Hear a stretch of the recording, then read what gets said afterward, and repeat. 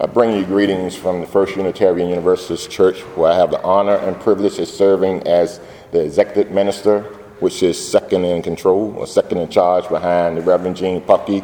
And I'm sure some of you know Reverend Pupke. I'd like to thank Pastor Joel and my friend and sister here, Pastor Janie, for this invitation to come to preach to you all tonight. I asked Janie before you all got here, have you ever had a UU minister preach to you all before? And she told me that you all would be open to new things. So I hope that is true. My wife has reminded me that since the 2016 presidential election, that I have become sort of a political news addict. I keep telling her it's just her imagination, but as I think about this, she might be right.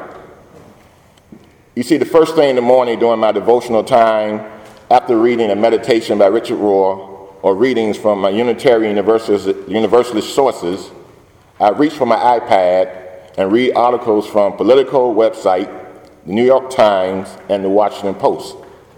Now, all of this occurs before eating my breakfast and going to the gym. When I come home from the gym and take my shower, I turn on my TV to CNN or MSNBC and turn up the volume loud enough to hear the program while I'm taking my shower.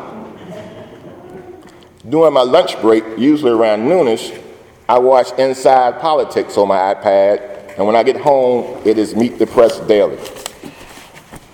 Now, during dinner, it is a dose of Hardball by Chris Matthews, and before I turn in for the night, I make sure to watch Don Lemon on CNN. And did I forget to mention that on Sunday evenings starting at 6 p.m., it is Meet the Press and then KCDC. You know something, my wife might be right. I may be a political addict.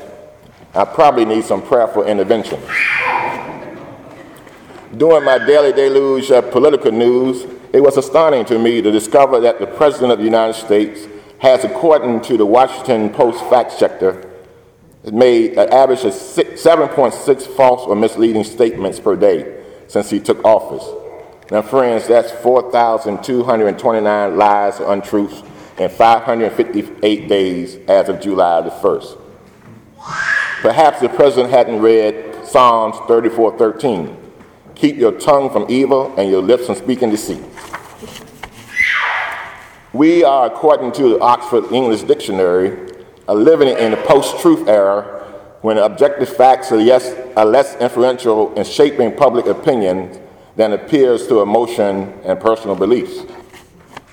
An absurd, irrational, far-right conspiracy theory purported to be leaked from deep inside the bowels of the government by someone referred to as QAnon is giving credence by hundreds, if not thousands, of cheering T-shirt, mega hat wearing participants at Trump campaign rallies.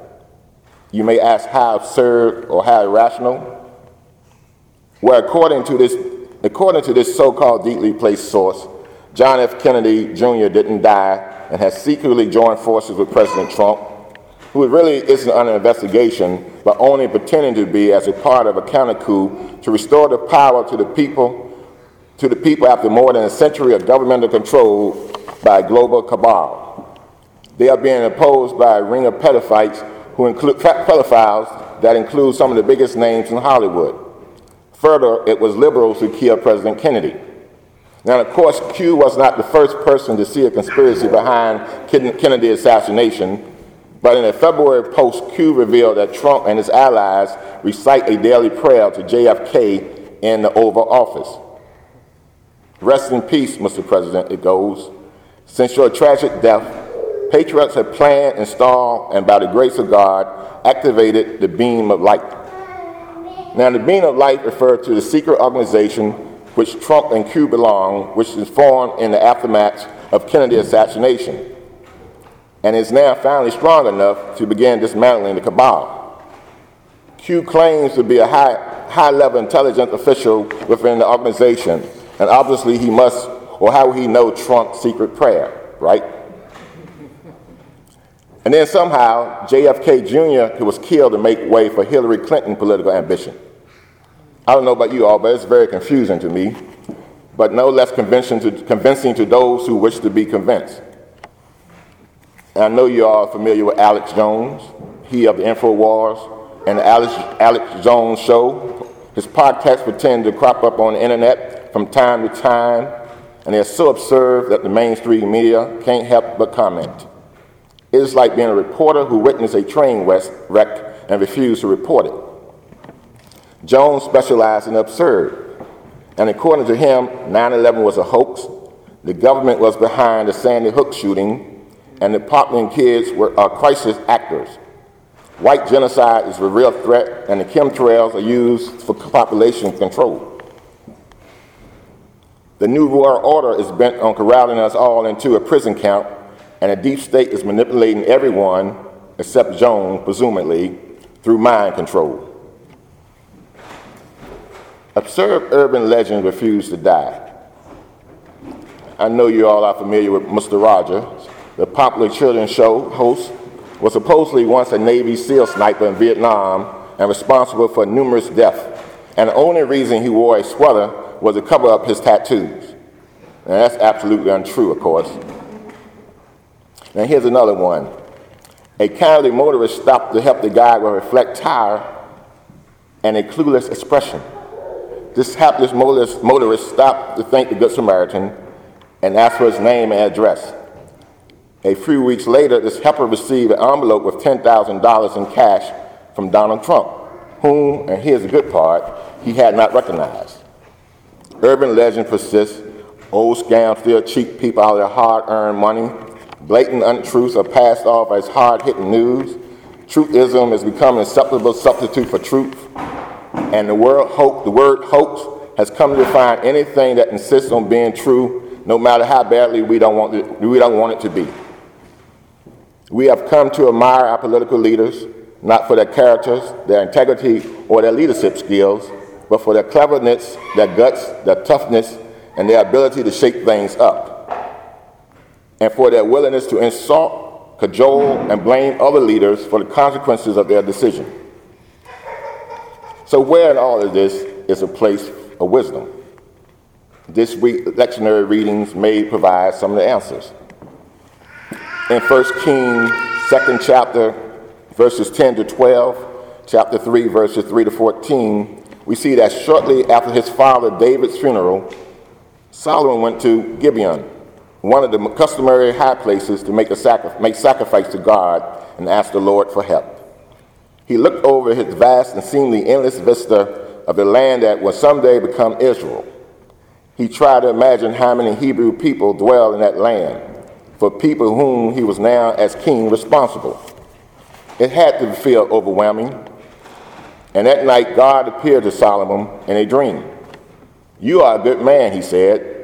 "You have lived a good life and striving to keep all of my statutes from the biggest to the smallest. So tell me what you want and I will give it to you. I want to see that you get started on the right foot." Solomon took a deep breath and responded, "Well, Lord, it's like this. I don't really feel up to the task you have set before. So what I really need, if I'm going to do this job well, is an understanding mind to discern the difference between good and evil." "That's it?" God asked. "Yes, that's pretty much it," Solomon replied. "Well," said God, "what you're talking about here is wisdom. You are asking for wisdom." "Yeah, I guess I am." "You could have asked for money, you know," God said. "You could have asked for wealth or fame or power. You could have asked for victory over your enemies or a long life, but you didn't. You asked for wisdom." "So," say God, "I'm going to give you wisdom. I'm going to give you all the other stuff as well." In Psalms 111, it began with a litany of God's great attributes and mighty deeds.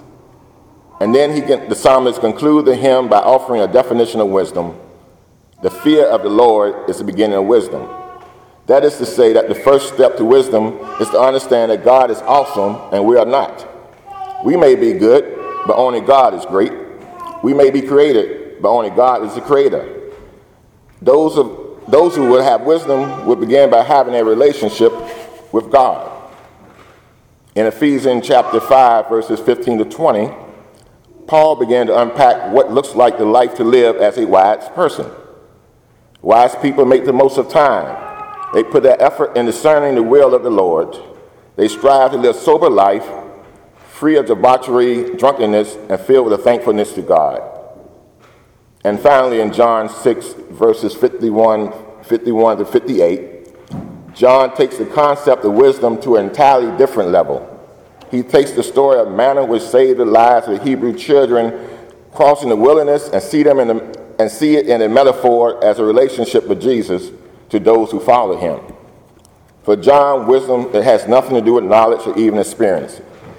It's not about acting like Jesus or admiring Jesus or becoming a fan of Jesus. For John, wise people are those who seek to abide in Jesus every morning, every moment of every days of their life. It is out of this kind of relationship that we achieve true discernment, true knowledge of right and wrong, and true wisdom. So what makes for a good leader? Solomon believed it was wisdom that make a leader a good leader. And a quick look around contemporary American culture, however, shows us how outdated Solomon's ideas are. Do a Google search and search for characteristics of a good leader, and you might be overwhelmed with the list. 10 here, 5 there, 3, 6, 100, and on and on. Confidence, sense of humor, positivity, ability to learn from failures, ability to listen, knowing how to delegate responsibilities. If you go to the website lifehack.com, it said that good leadership is about acquiring and honing skills. Specifically, they list 10 skills that, if practiced and honed, can allegedly turn anyone into a great leader. Other talks about attitudes, and still other talks about values. They all are what we might refer to as practical guides to leadership. And none of them spend a great time on such vague and complex topics as wisdom.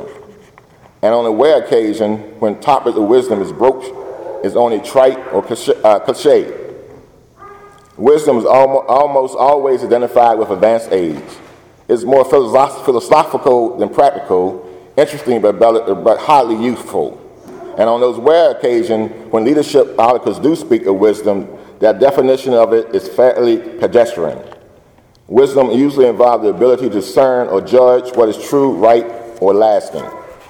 And the most common synonyms are insight and discernment. But until we began to look at the subject of leadership through a theological lens, does the issue of wisdom come to the front of the line.